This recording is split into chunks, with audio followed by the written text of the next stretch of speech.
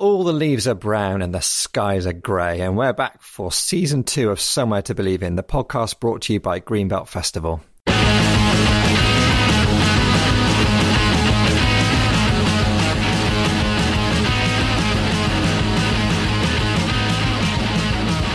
Hi, Catherine. Hi, Paul.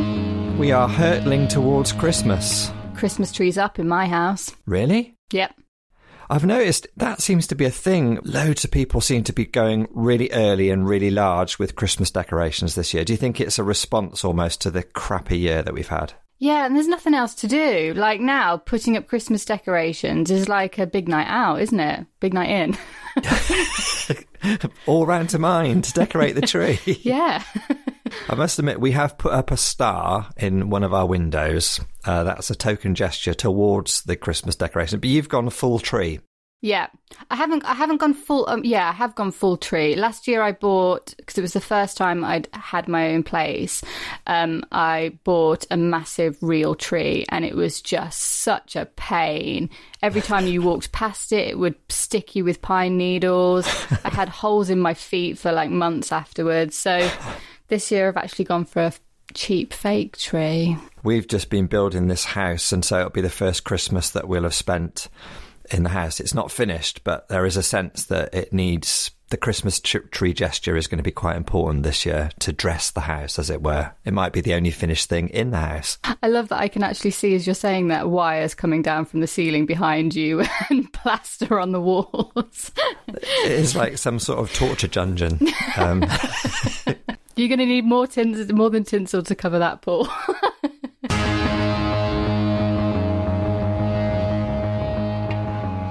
In more important news, though, Catherine, I saw on Instagram at the weekend that you have finished your jumper. It's true. Are you feeling smug, happy, satisfied? How does it feel to have finished your first jumper? Listen, I've learned that actually knitting isn't the hard thing. What's the hard thing is when you put it together and you realise that you've misknitted everything into random lengths and sizes. So, yeah, I've got a jumper. It's a little bit higgledy-piggledy. There's a hole in the neck, but I do feel quite proud that I've made something. And is it warm? It's so warm. It's so heavy and so warm. Now, the thing is, though, Catherine, I can see you on screen while we're recording, and that jumper looks good. You are rocking that jumper, and I can't tell any higgledy-pigglediness about it, to be honest. It's because all the higgledy-piggledy stuff is at the back. Good move. That's where the third sleeve is.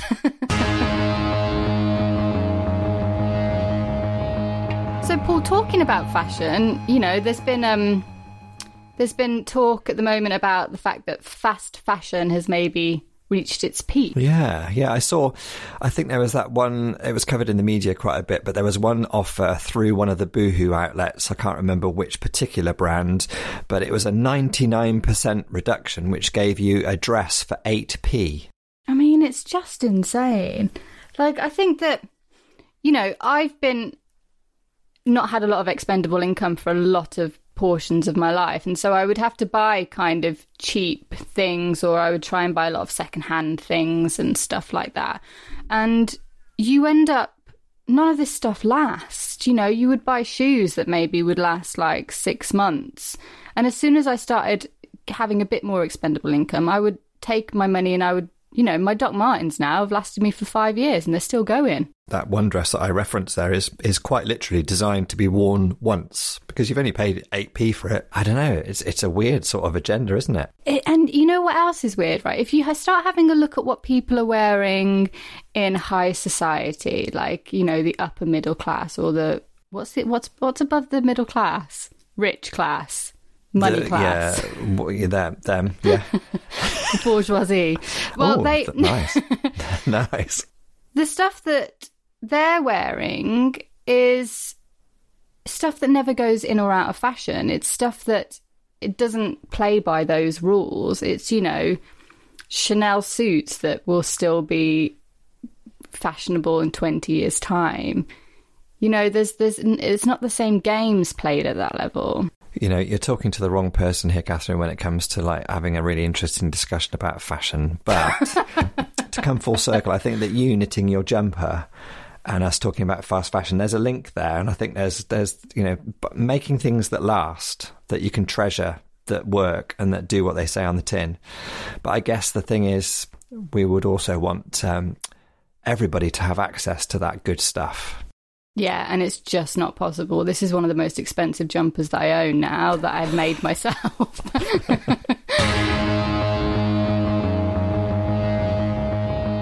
I think we need to get on and introduce our special podcast guest for this week, because I think you and I both loved chatting with him.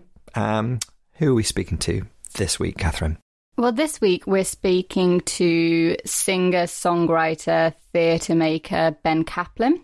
We've had him at the festival, I think, was it 2016? He played our main stage. He's an artist that I found in Brighton at a gig, and is just beautiful. His voice is incredible. His lyrics are amazing. Just somebody that is, again, perfect for Greenbelt.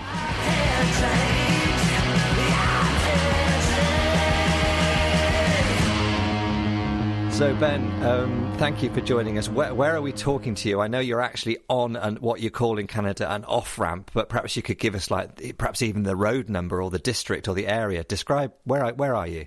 Yeah, I'm just off the Trans-Canada Highway in the parking lot of a Tim Hortons, which is a very iconic Canadian fast food restaurant.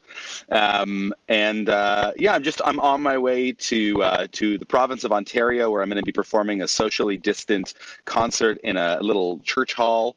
So I'm just en route to go spend about a month living in Ontario and doing some work there.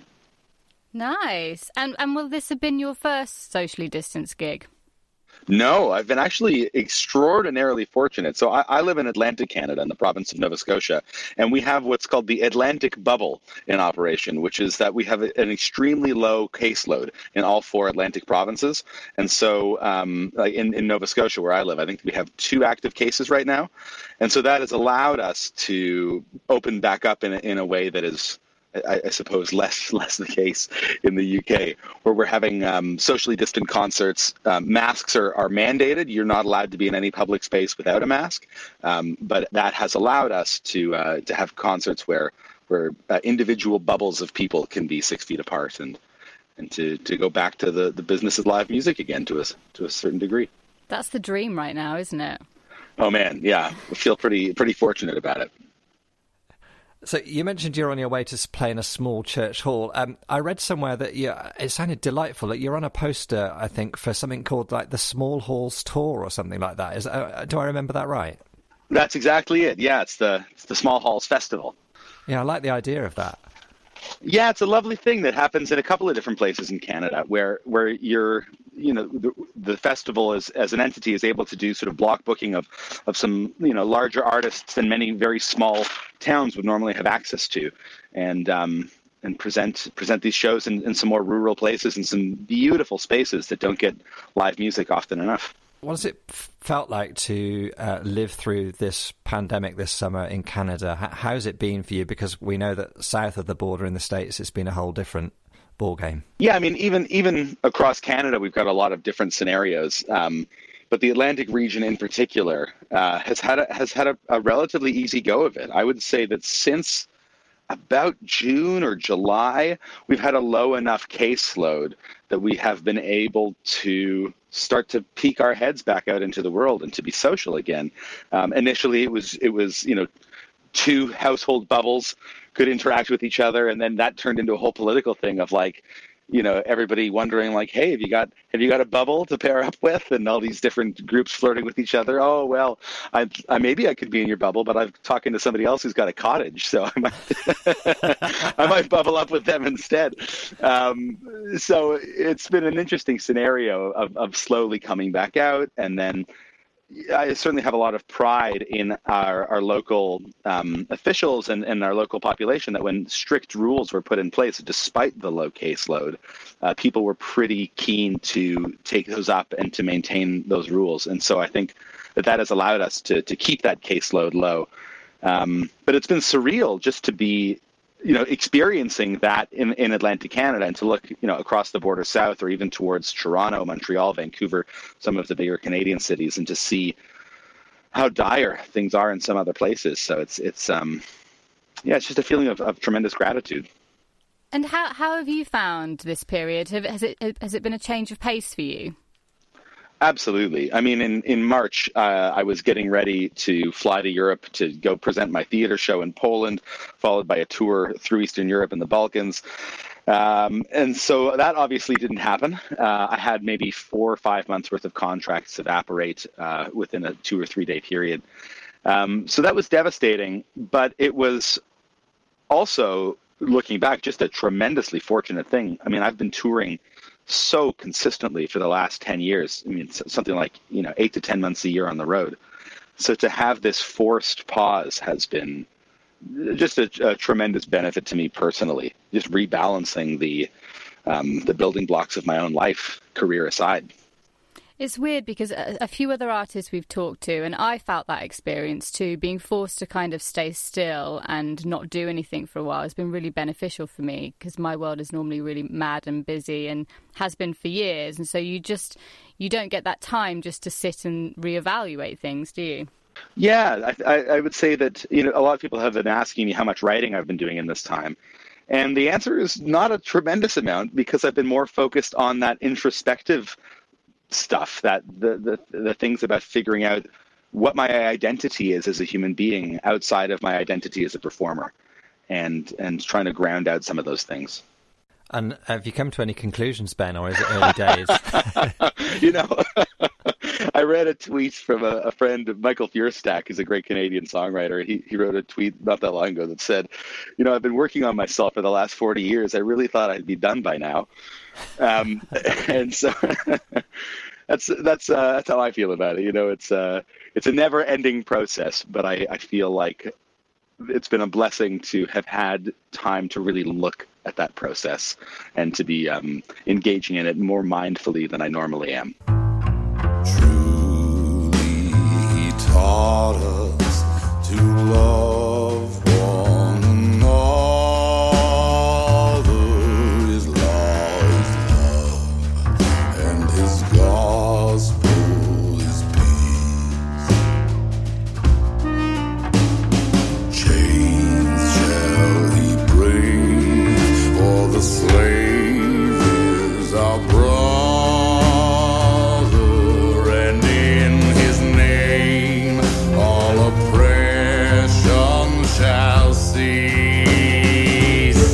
What kind of support have you had over there from your country in terms of being a musician and not being able to earn a paycheck and all those kind of things? Yeah, there was a broad Canadian program called the Canadian Emergency Response Benefit, or what we all call CERB, and it was a really fabulous program. They put very few limits on it. It was, I think, something to the effect of, if you have not had work for the last X period of weeks, you're eligible for this benefit of $2,000 a month, and there was very little administrative, bureaucratic hoops to jump through in order to access that money. And so normally as a musician, I'm an independent, self-employed, contractor, entrepreneur, whatever you want to call it. And so typically the structure of most EI-style programs, employment insurance programs, just aren't available to people like me. And what was great about this program was they said, we're going to cut the red tape and we're going to make this maximally as possible to as many people. It's going to be an honor system to apply, and then we're going to audit it on the back end. But first, we're going to get the money out the door. So you better, use the honor system, because we are going to be doing audits. And I thought that was just a really great approach, because for me, it meant that, not only did I lose work, but I also lost, close to $12,000, $13,000 in expenses on flights and marketing and hotels that couldn't be replaced for upcoming tours. So as an entrepreneur, it was devastating. And then as a self-employed person, it was facing the complete absence of any work. So having that program was an immediate, huge psychic relief. And then a number of the Canadian arts funding programs agreed to fund projects that hadn't happened if documentation could be provided. So that helped to cover some of my tremendous losses in the wake of all the cancellations. So, all of that combined, I just feel like I've come out in a fortuitous position when it could have been just a disaster. Well, that sounds, really good. We don't hear that story with every artist we talk to, so... I don't think I've heard anybody speak positively about their government response or their government for years, actually. It's really nice to hear that. It is. I think we perhaps ought to relocate Canada. Ben, you mentioned, having been on the road for 10 years and this pause having given you a chance to think about your identity. If we rewind to your early life, when was it that you first started to discover this artistry, this artistic thread to your identity, this need to express yourself? When did you start singing and songwriting, I guess? I would say from a relatively young age. I think I remember having little books of poems and lyrics and things like that when I was 7, 8, 9 years old. I think the main reason I remember is because one of my little books of poems got stolen by a classmate, and I was mocked for being such a sissy boy that I would write rhyming verse. So I think it's something that's always been with me, and I think. When I was 13, I got my first guitar. When I was 16, I started my first band. So it's something that's been an important thread through much of my life. And what's been the main source of your material? Has it just been quite literally looking around you, your own experiences, your own life interactions that have formed the content of what you've expressed? I think that's a large bulk of where my source material comes from, but I think that equally important, if not more important, is the books that I've read, the experiences that I've had with teachers and mentors. I think that a lot of my songs have a political tinge to them. I'm informed in some of my thinking there by writers like John Ralston Saul, who's a Canadian public academic philosopher, or reading classical European philosophical texts from Heidegger to Foucault and looking back at Kant, who, by the way, I think is a monster, and other thinkers like that. So I'm trying consciously to place myself in the context of a larger conversation about how to live, what it means to be a person. I think you do that really well, and that's like a sign of a really great artist to me, is when they can get the audience to emote with stories that they might not have experienced themselves, or see another person's point of view, or understand something a bit more about their world or the world around them. And I think that's what you do in your music and also in your theatre show, which I have seen, your theatre show called Old Stock, A Refugee Love Story. Could you tell us a little bit about that?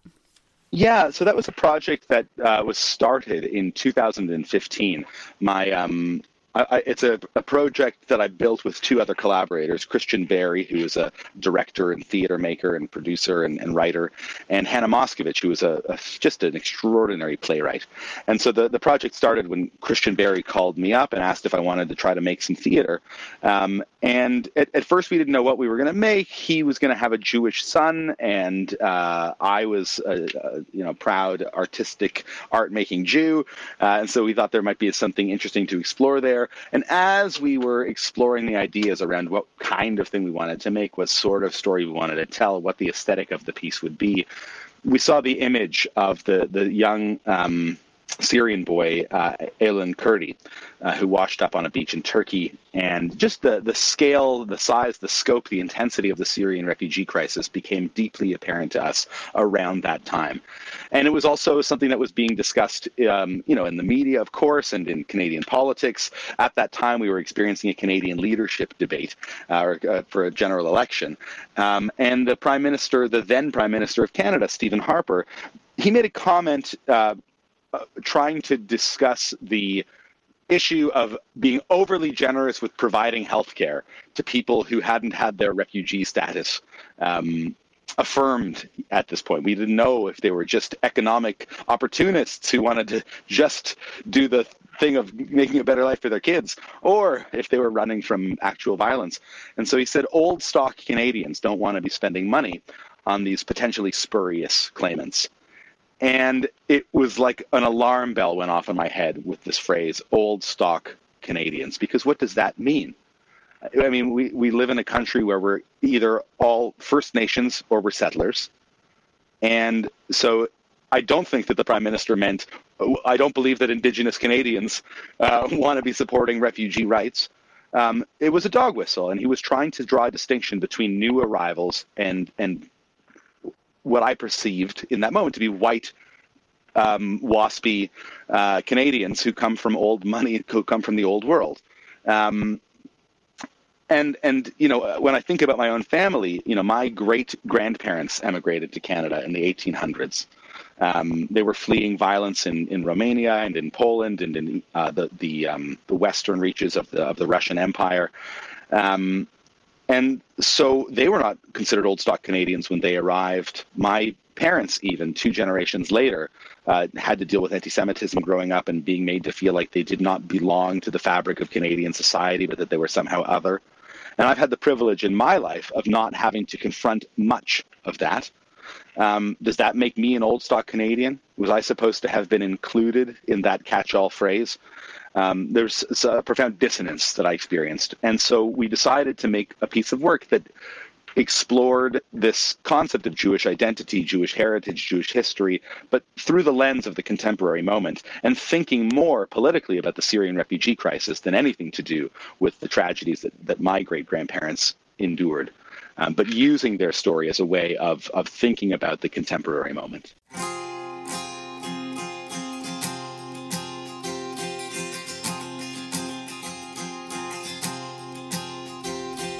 Once there was a mama bird who flew across the sea, carrying a fledgling young aloft upon the breeze. The time had come to migrate as a chill fell on the land. The fledglings were too weak to fly, too young to understand.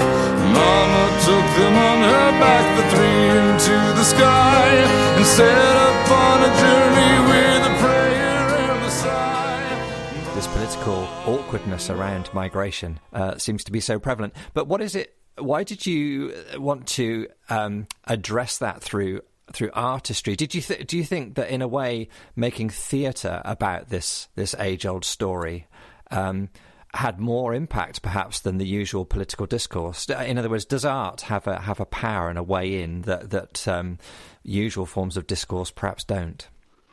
I would say that tools like theater and music and dance and visual representation have the ability to communicate in ways that political discourse does not always. There are things that are easier expressed in a painting than are expressed in a monologue. There are things that are easier expressed in a song than are expressed in a political speech. These different media have different strengths and different weaknesses. And I think that part of what has been missing from the public discourse is a deep sense of the humanity of the people whom we are speaking about. And I think that that's a difficult thing to fully download into the consciousness of the person you're trying to communicate with through a speech. It's not impossible. There are great orators who have done it. But I am not in a position to be a great orator that a lot of people are listening to, at least not yet. I'm not running for office anytime this week. So theater was a tool that was available to me, and I think that it's an effective tool. I want to say as well, just related to your comment about this ongoing crisis in the UK with the way that this discourse is being operated, I'm going to go ahead and say that I believe that it's a failure of the left to tell stories about who we are. And I think that the political right has been very skillful in generating narratives that create meaning. And I think that the desire for meaning is something that we shouldn't hold against anyone. And so it's easy to see what these narratives are on the right: fighting for a proud England, returning to a sense of who we are, all of these kinds of things. It's offering people something that's tangible, and it's something that's reasonable, and something that, of course, we all desire in our lives. And on the left, the side that is more inclined to emphasize the rights of migrants and refugees and their humanity, we have failed to build national narratives that explain to us the purpose and the meaningfulness of what we are engaged in. And I think as an artist, that is a role that I have to play, where I see this tremendous lack and this failure. Yeah, that's really interesting. Very interesting, Ben. I think you're right. And one of the, talking as we are about your theatre show and your music, you might get the feeling, our audience might get the feeling that your music could be quite heavy, but you there's a lot of lightness and silliness in your music and your theatre too, which I really love. It's like it's a way of digesting what you're saying in a really still playful way. Yeah, I think that's really important, partially because of the medium that I'm working in. Who wants to go see a theater show that's an hour and a half of me telling people about how bad the world is? It's just not interesting. But I also think that life itself is about finding moments of joy. And I think that we need to find moments of joy and to be able to laugh at the absurdity of it all. Because if we can't do that, then what is it all for? How was it sort of researching, I imagine, the stories that formed your collaborators and your past that fed into the show? What was that learning process like, learning those stories and then thinking about how to retell them? Well, I mean, it was heavy at times. I mean, just there's so much ugliness in history. But, you know, it was one thing to do research about the pogroms, these sort of violent outbursts that shook, hundreds of Jewish communities across Eastern Europe and Western Russia through the mid to late 1800s and on into the early 20th century, and then what people call the final pogrom, the Holocaust. Looking into the details of the specific massacres in specific villages. I mean, the Holocaust looms so large in Jewish history and in contemporary history that some of these experiences are mostly erased and forgotten. So looking into the horrors of some of these moments was shocking and, emotionally resonant in ways that were not always pleasant. But what it allowed me to do, I think more importantly, was to see myself in bombed out buildings in Aleppo and to look at these images of rubble and to be able to imagine human stories and human lives and lost dreams and children who loved their mothers who died in their sleep. Like these kinds of things are very difficult to look at for the amount of time that it is required to understand. We see them and we look away. We see them and we look away. We have to. The cognitive load is too heavy. But I think it's important to occasionally take a moment to look at it and keep looking at it. And I think that's something that we very consciously tried to do in Oldstock. It's a funny play. It's a play with laughter and joy. But there's moments in the show where you are forced as an audience member to confront profound violence, and there's nowhere to go. And I think that we get the audience to forgive us for putting them through that by allowing them a big laugh shortly after. And then again, shortly after, and then walking out of the theater with a smile on their face. But I think that we, in some sense, we try to trick them into opening their hearts to us so that we can pour in a little bit of ugliness for them to have to confront. The world is an overflowing gutter. It bubbles with a brine of shit and blood. Those who keep their eyes upon the heavens are the ones who will wind up face down in the mud. It's just such a lovely way to describe that. I think that's, and it kind of reminds me a little bit of what we try to do with our festival as well, which is this balance of really having these conversations around these very heavy, difficult things, but also the importance of joy and getting together and dancing and, feeling what it is to be human and connecting with people in order that you will care for them and want to be listening to the hard stuff too. Yeah, it's a very tricky tightrope act. But I think it's important work, and I'm grateful that you guys are out there doing it. Well, thank you. And Ben, you've mentioned, that at times really, really difficult and horrific Jewish history coming from Europe. How does your Jewishness play into your identity and your artistry? Is it in a cultural sense, or in a religious sense, or in both ways, or in multiple ways? I'm really interested in the way that your Jewishness plays into your work and identity. Yeah, I would say that it is in every way. I think that it's difficult for me to separate my Jewishness from any other part of my identity. I think that growing up in a relatively observant Jewish household, and having received a relatively detailed Jewish education growing up, there are principles that guide not what I do, but how I see the world and how I see my place in the world. And I think that informs then everything that comes after that. So one of those things is social justice, and the idea that there is a mission in the world of repair. There's a central concept in Judaism called tikkun olam, and it means fixing the world or repairing the world.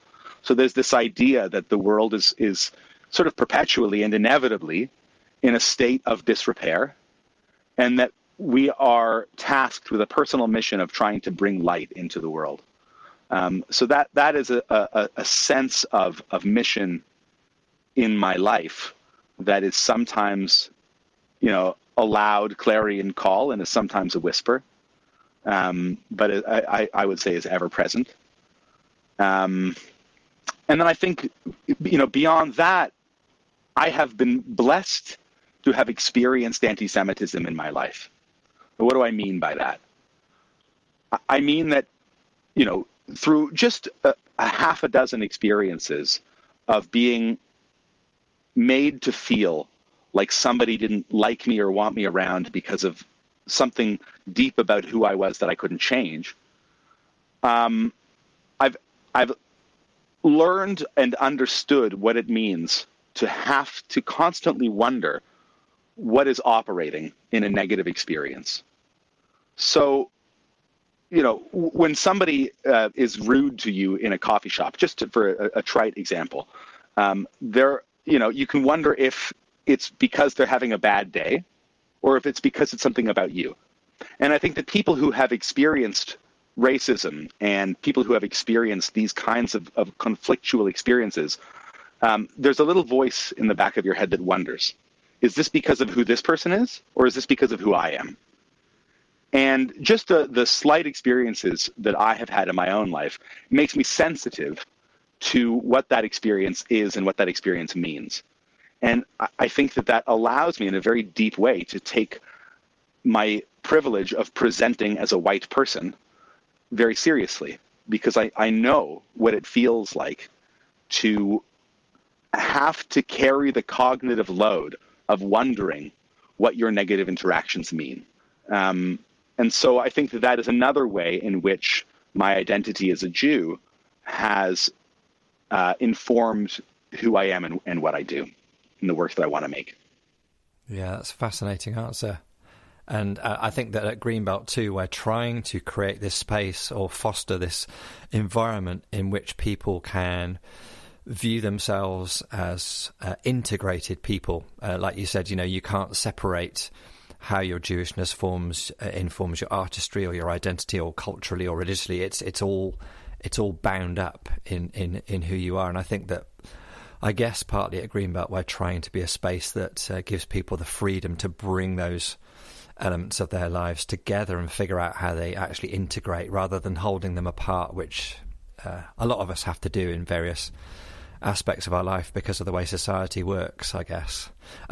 You mentioned earlier on the way that the left had failed to tell, have a good narrative about meaning making for us, and I think that was really, really challenging and interesting.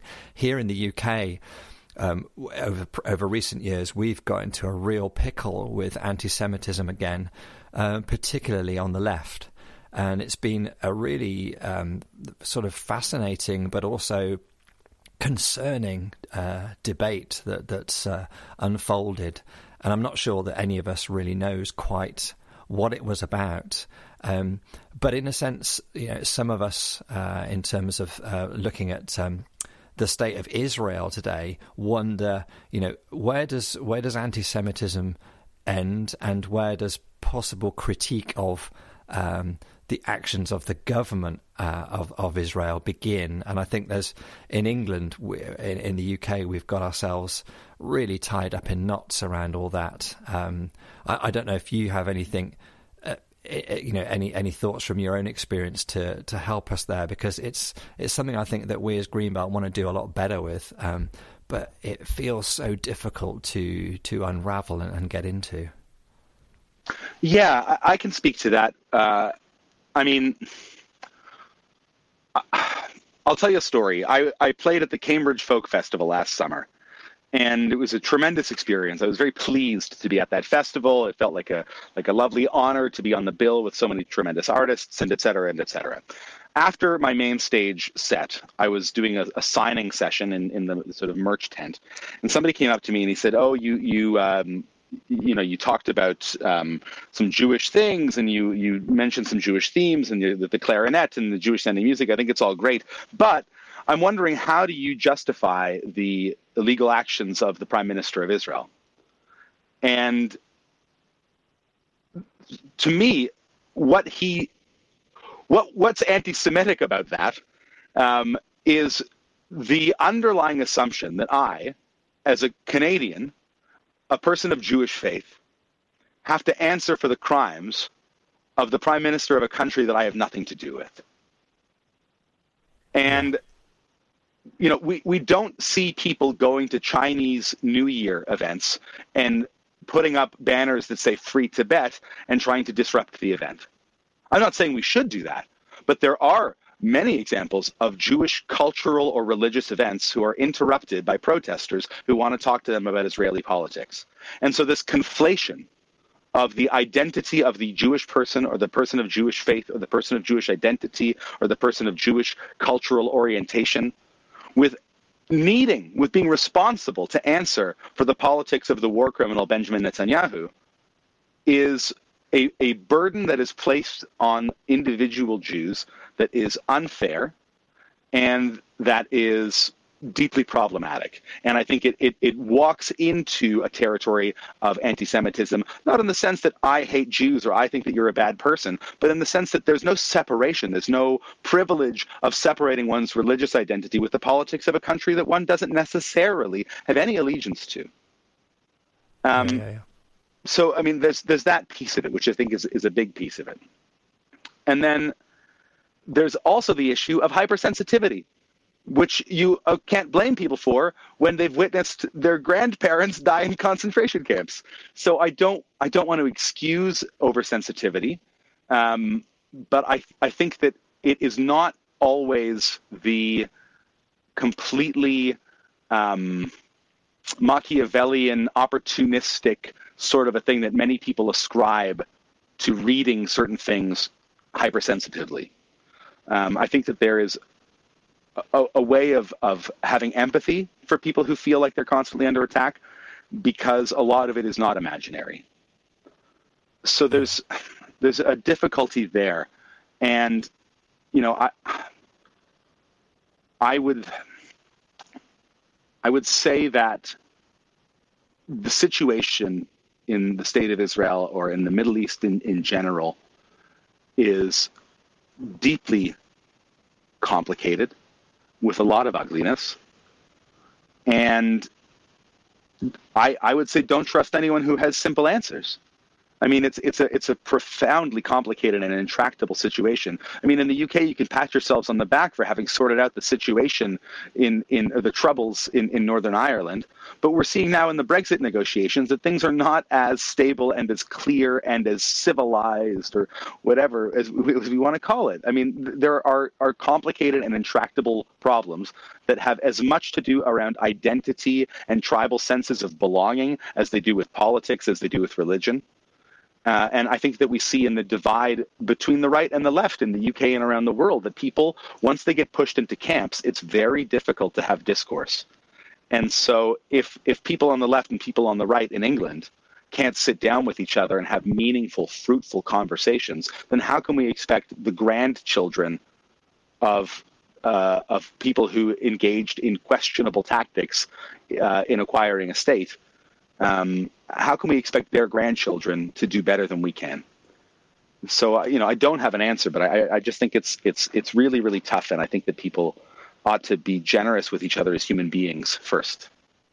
It's one of my favourite songs that you've done recently, Ben, is Truth Doesn't Live in a Book. It's from the musical Old Stock, a refugee love story. Mm-hmm. And I remember I passed it around the office because I just thought it was such a lovely way of how you describe kind of your faith, about it being this book, not holding every set in stone truth, but looking through it in more poetic, or using it as a lens to kind of focus your view on the world around you as you see it now. Listen, that song, when I wrote that song, I was thinking about religious people who have a proclivity towards literalist readings of text. And there are Jews who I love and respect who read the book that way, and I think it is even more common in the Christian tradition, although not ubiquitously so. There's a sense in the Jewish tradition, a deep sense that the Torah, as we call it, the I don't like the term Old Testament because it makes it sound so stuffy. The original Testament, version 1, or the Jewish Bible, we can say. So the Jewish Bible is a book that we as a people have almost never taken at face value. I mean, the Talmud, which is a collection of 64 tractates of texts, it's an enormous work that can take a lifetime to study. That is a recording of the oral law. And so we have this sense that we have this tradition that when the Torah was given, it was given along with the oral law. And that after the Babylonian exile, a bunch of sages decided, well, we're getting pretty spread out. And so if we don't write it down, then we're going to lose it. And so how did they choose to write it down? They wrote it down by recording arguments. And so in the Talmud, I mean, it's easy to find all sorts of ugly texts, which a lot of anti-Semites are more than happy to do, because you have disagreeing opinions and people playing devil's advocate and people voicing adversarial views so that they can, through a dialectic, arrive at the truth. And sometimes they finish an argument by saying it's this person's opinion is what we go with. Sometimes it's this and that. And sometimes the this and that are opposing views. Sometimes they are diametrically opposed. And so there's this fluidity, there's this sense of the complicatedness of what truth is that is built into Jewish scholarship. And so the idea of, so for example, an eye for an eye sounds kind of violent. When you read the Talmudic verses that discuss what does an eye for an eye mean, it says, first of all, it says it's the monetary value of an eye. And it makes it very clear that you're not supposed to be going around sticking people's eyes out. But it's that if you do damage to somebody, you are obligated to repay them in some way. And it's also, through the Talmud, read as a limit, which is to say not a head for an eye, not an arm for an eye, but that you do not take more than what has been taken from you. And so these are from a standpoint of Jewish scholarship, these are integral parts of how you can interpret and understand what is actually operating here. And so when I see people say an eye for an eye leaves the whole world blind, it's like, yes, that's true, and that's a valid critique of a literalist reading of that line. That's not my tradition to read that line literally. So that's a lot of what's operating in that song, is me trying to do a sort of tongue-in-cheek and humorous expose of what is in my mind a problematic thing, which is to read text literally. And I know I'm dragging on for a long time, but I want to say that I've been thinking about, in the context of this song, I've been thinking a lot about the United States Supreme Court. And we have this group of people who are textualists, textualism. And what does that mean? It means reading the book as if it was a fixed document. And to me, that's counter to what my sense of justice is. And my sense of justice is that it is involved often of compromises. The ugliest compromises is what I say in that song. And that you have to be able to respond to the contemporary moment that you're in and all of the information that you have to hand. And I think that this textualism represents a strain of fundamentalism. And what is fundamentalism but a belief that there is some fundamental original place that you can return to where things are simple and clear?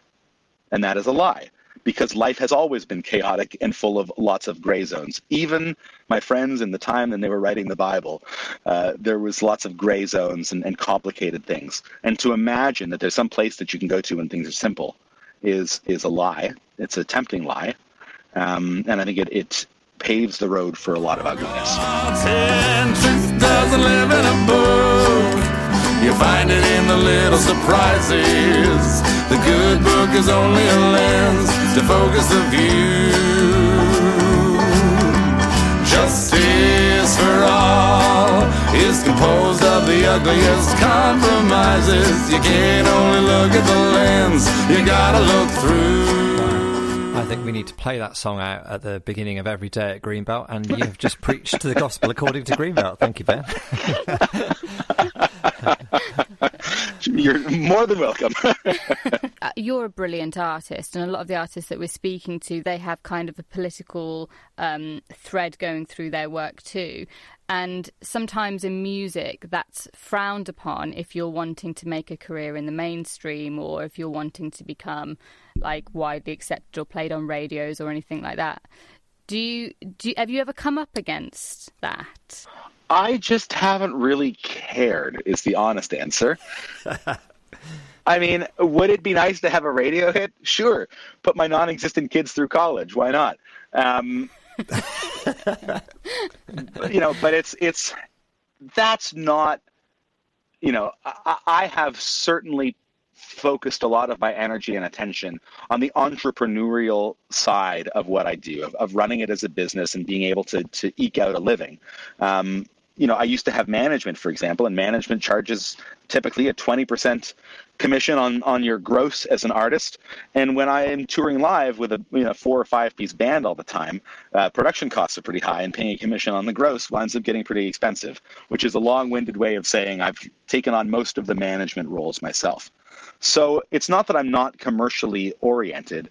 It's that it's just never really been a question for me about, giving up on my muses in exchange for trying to produce something that I imagine may have more commercial potential. And I think that, trying to play that game of trying to figure out what the pop DJs are going to want to hear next is, in my brain, it's a game for rich people. Like, I don't have the resources to sit around and just try to churn content out of the content mill. I can only examine what's in my soul.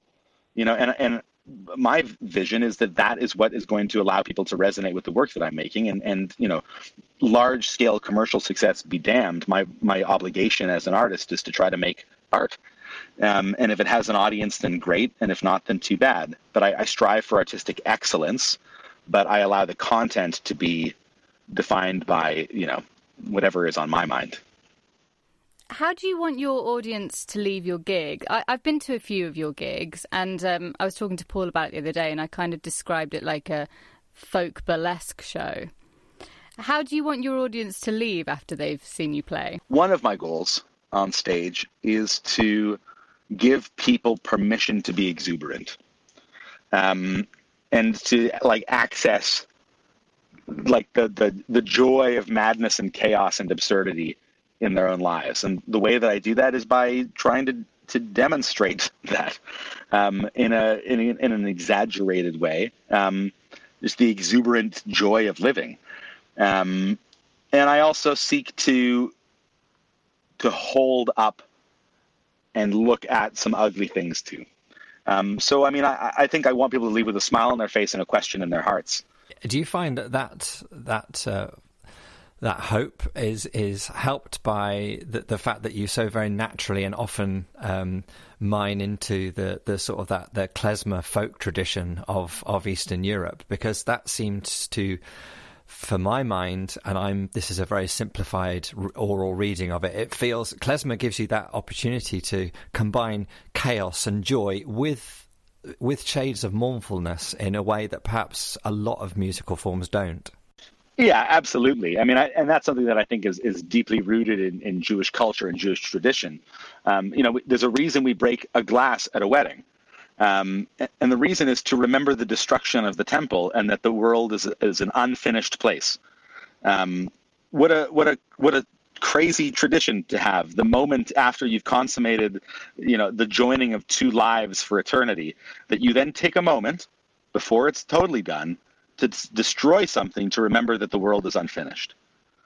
So there's something about emphasizing brokenness, emphasizing the mission towards renewal and to make the world a brighter place that is incipient in all different kinds of Jewish cultural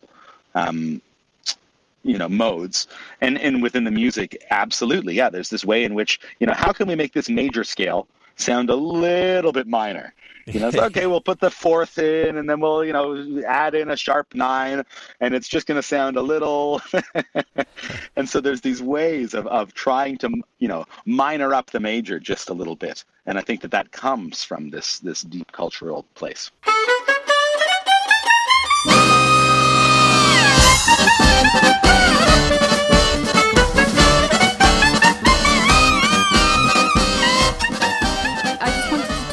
About your experience of coming to Greenbelt, if you remember it a few years ago, and what you thought. I know you weren't on site for too long, I don't think. Yeah, I mean, it was a beautiful experience. It was, there's festivals that I've experienced in Canada that have a similar vibe and aesthetic in some senses. But there was this feeling at Greenbelt, like this was a decades-old community that had formed itself very intentionally and with a lot of soul and with a lot of heart. And so there was this way in which I felt like I was stepping into this village that had come together with a clear sense of purpose. And it was a very beautiful experience to sort of get picked up at the airport and sort of taken to this little paradise. To meet all sorts of interesting human beings who seem to have issues of justice and peace and brotherly love. All of these things seemed to be built into the architecture of the festival, and so it was just a really, really beautiful breath of fresh air. It's amazing that you got that from being there for a few hours, because I would say that's completely accurate. And we find it so hard to describe what Greenbelt is to people, because it's not simple. It's not simply a Christian festival. It's not simply a music festival. It's not simply an arts festival. It is kind of what you said. It's like this community that has intentionally built itself with all of these various facets to it. And so it's amazing that you got that in a few hours. Yeah.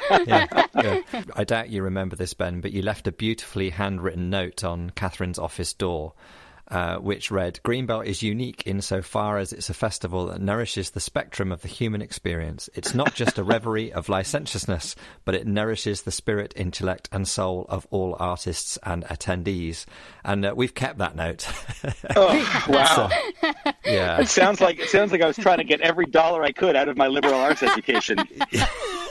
Come on, all those $10 words. Geez, who you trying to impress, Kaplan? Come on. Yeah, we're not playing you at Scrabble next time you come, that's for sure.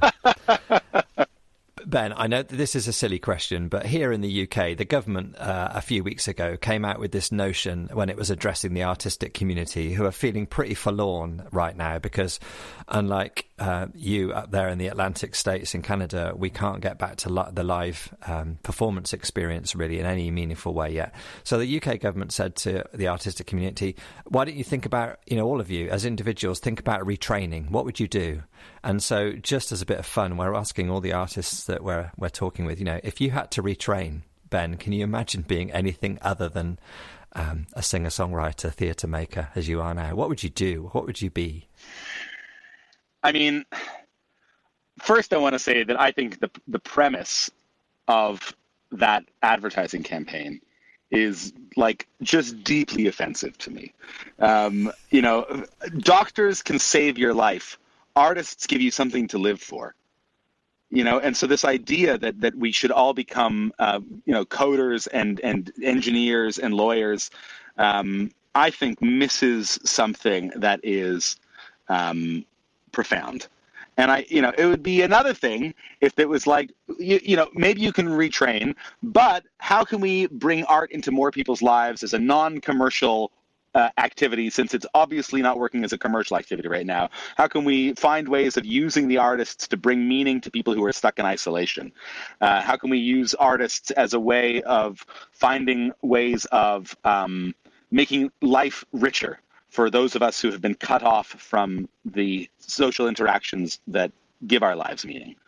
But instead it was like, okay, you whiny artists, you think that you're entitled to a career in this field. Well, guess what? Here as your conservative-leaning government, we're here to inform you that you're not entitled to anything, but that you need to work for what you want in this life. And so why don't you consider a different field? Can I say the F word? Yeah. Fuck. That's all I have to say about that. Fuck. It's just so goddamn bleak. So, what would I do if I was going to choose another vocation? I mean, and here's the difference as well. It's like there's a career and there's a vocation. Yeah. And I think that this marketing campaign fails to distinguish between the two, and therefore fails to acknowledge the complete 3D-ness of what it means to be a human being. But to set that aside, I don't know, maybe I'd go into politics.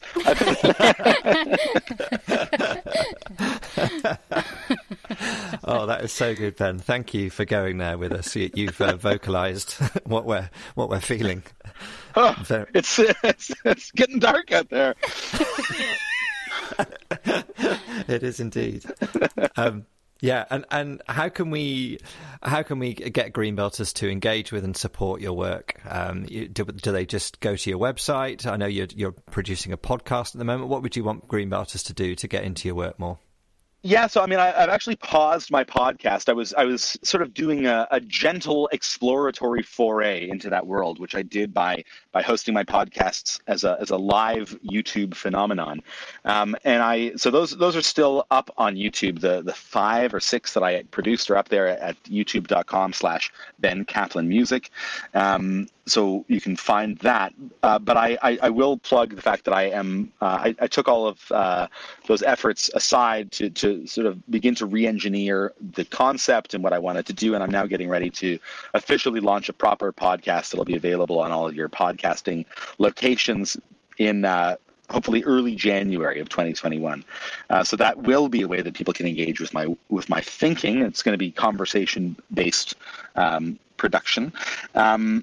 But my music is available on Spotify and iTunes and all of those places, and people can go to benkaplan.ca to find out any upcoming tour dates and to find links to all of the aforementioned things. My own web store, for example, which is hosted on Bandcamp, if people are familiar, but they can find that through my website as well.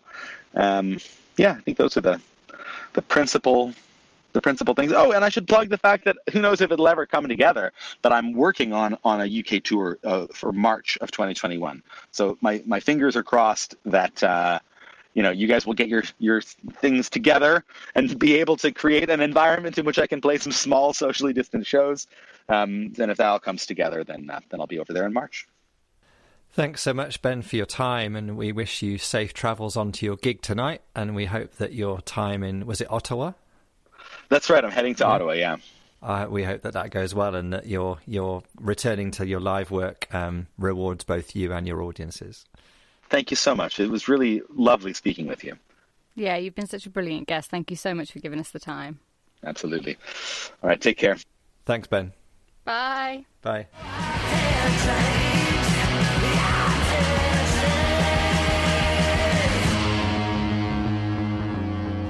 So, Catherine, what a great guest Ben Kaplan was. I can't believe that he was that eloquent from just with no preparation. Like, we don't send our artists their questions or what we're going to talk about beforehand. Just pulling on the side of the road and being able to speak like that is just that would have taken me like a month's worth of scripting work to say half of what he said. Yeah, and it all felt so heartfelt and instinctive and natural and human. And, you know, he said a few occasions through the podcast, and then at the very end in a throwaway, perhaps one day I might be a politician. And you know what? When I was listening to him speaking with us, I thought, yes, you've got the gift of communication. I think people would listen to you. I think people would be persuaded by you. I think they'd want to follow you. I think, you know, he's got that gift of communication. It's beautiful. Yeah. You know, because I think that what we're missing in our age is those kind of like eloquent philosophers that can talk to us about the direction that we're going in life and think about whether we're going in the right direction or what we're ignoring or what life is about. He's one of those people.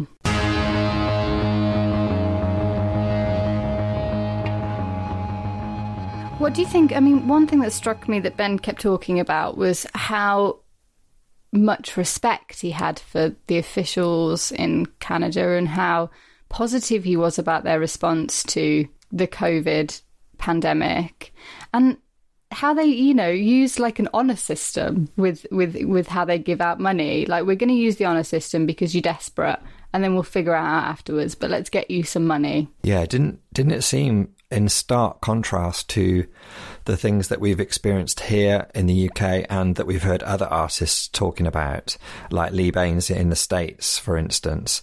It seemed such a contrast to hear Ben talking about the way that Canada and the Canadian government have responded to the virus. Yeah, and he sounded proud, didn't he? He sounded really proud to be Canadian, that he was being looked after, that he felt like the government was acting in the public interest.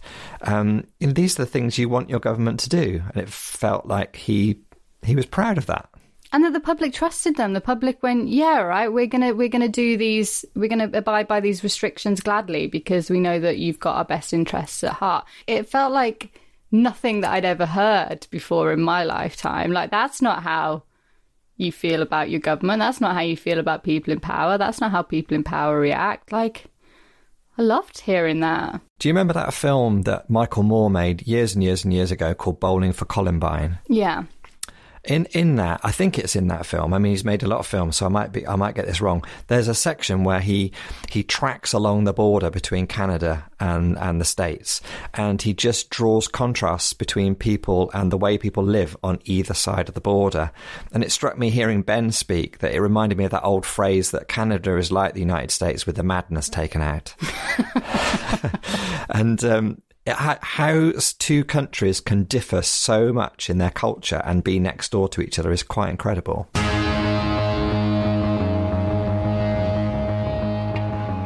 Ben refuses to forget the fact that the world is broken, and that comes largely from his Jewishness and his Jewish heritage and identity. And that great story, he said, you know, why do you think that we break a glass at a wedding? You know, just at this moment where you think it'll all be about joy and future possibility, we smash something to remind ourselves that everything is broken, and it's our work as humans is to love one another so that we can heal that brokenness. I loved that, and I feel like that would have been a really useful thing to acknowledge right from when I was a kid up until now. Like, if that was just part of my culture, part of my upbringing, I think people would be able to accept it a little bit more. Like, life is joyful and brilliant, but it's also not finished and it's broken. You've got a future as a theologian yet, Catherine.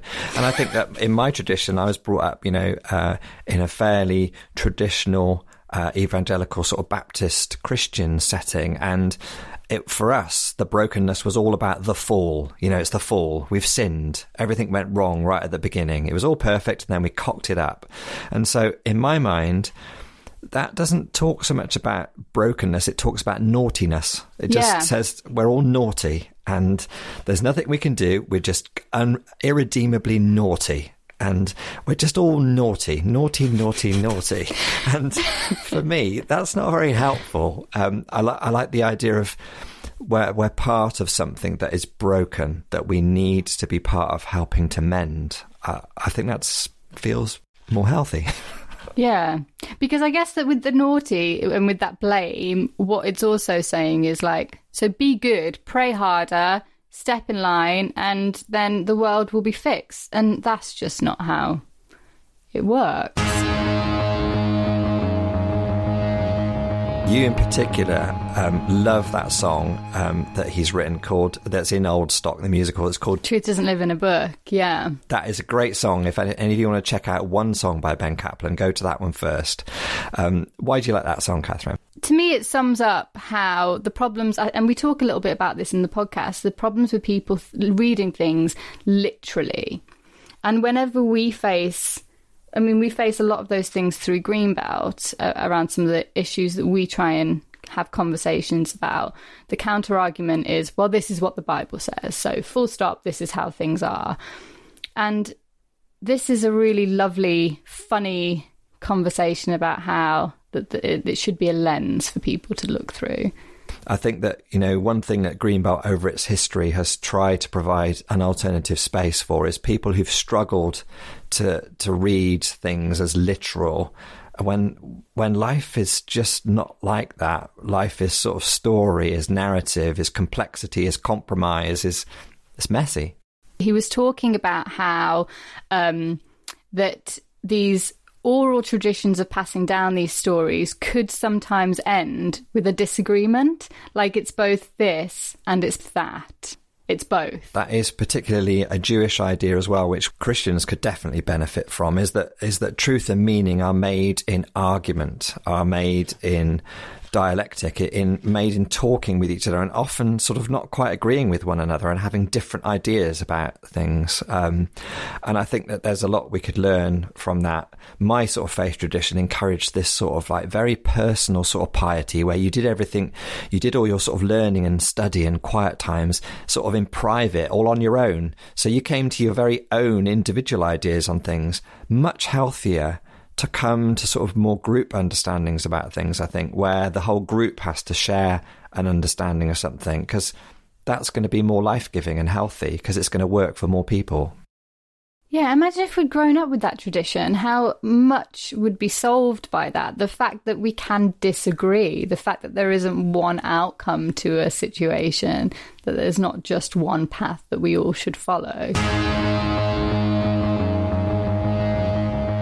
Sort of one of those classic examples of funny, not funny, when he was talking about that whole retraining thing, that the government had that campaign for artists to retrain. I mean, his response to that was the best. And it's weird because, he was talking about how, it was almost like the government was saying, hold on, you artists, you have to work for what you get in this life or whatever. I've known a lot of artists and theatre makers, and they are some of the most hardworking people that I have ever met, because you have to work hard to make money, to make a living. It takes everything in you to do that. Not only do you have to work really hard at it, it's not like the sort of everyday job that's like a career. It's much more vocational than that. It's connected to who you are. It's the way that you express your identity. So it's not like just a job that you can switch off or switch on. It's who you are. I did like the fact that when Dominic Cummings was leaving, everybody was saying, oh, his next career is in the ballet. He just doesn't know it yet.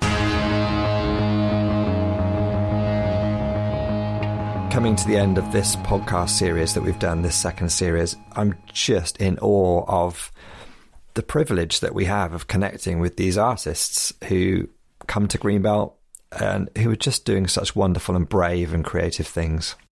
Yeah, and it actually gives me a lot of energy, because we are a festival that tries to do things right and to do things that we believe in our heart and to go about it in that way. But we also have to, not lose lots of money each year. So we always toe this line, I think, about whether we should be acting with a more commercially driven mind around the people that we book or whatever. And, you know, we have a lot of feedback that's like, get bigger headliners, get bigger artists. But our artists are intentionally chosen because of what they're doing. And this podcast season has made me feel like we may be making the right choice, and we should stick to our guns around that. It's funny, isn't it, that you do need reminding of those things because things get hard, they get challenging, and if you're not trying to do the obvious thing, it becomes very easy, sort of like in a subtle way, to sort of forget those things and just to, oh yeah, go on then, that's fine, settle for something. But I think I agree with you, Catherine. Talking to all these artists has reminded me of our duty, of the space that we need to be making to keep doing it. And that it's complicated. It's not simple. It's complicated and it's going to be difficult, but it's the right thing.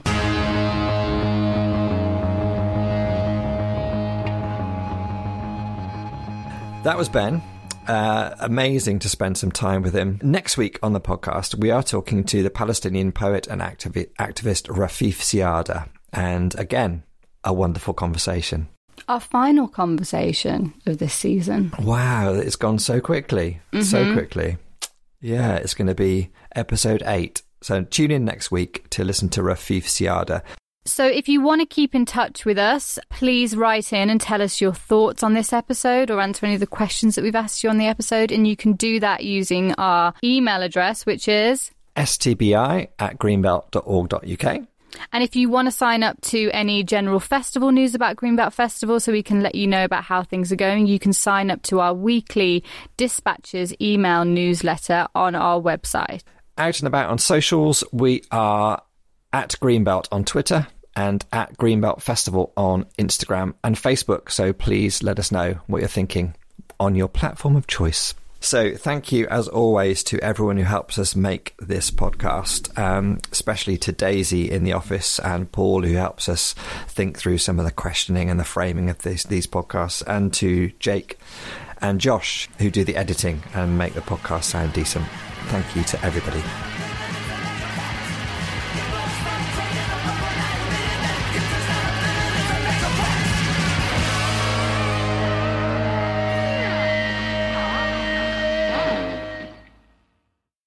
Ben was also extremely wise, I thought, about in his description of Greenbelt. He nailed it. Completely nailed it. And honestly, he was only on site for a couple of hours. Like, he wasn't on site for very long because we kind of shipped him in from somewhere else and shipped him back out again. And it was amazing that he managed to get that. He felt that Greenbelt was a decades-old community that had formed itself intentionally, like a village which had come together with a clear sense of purpose. That's our marketing sorted out for next year. We've spent years and years and years trying to explain that to people. We just needed to get into Ben Kaplan's head. There it is.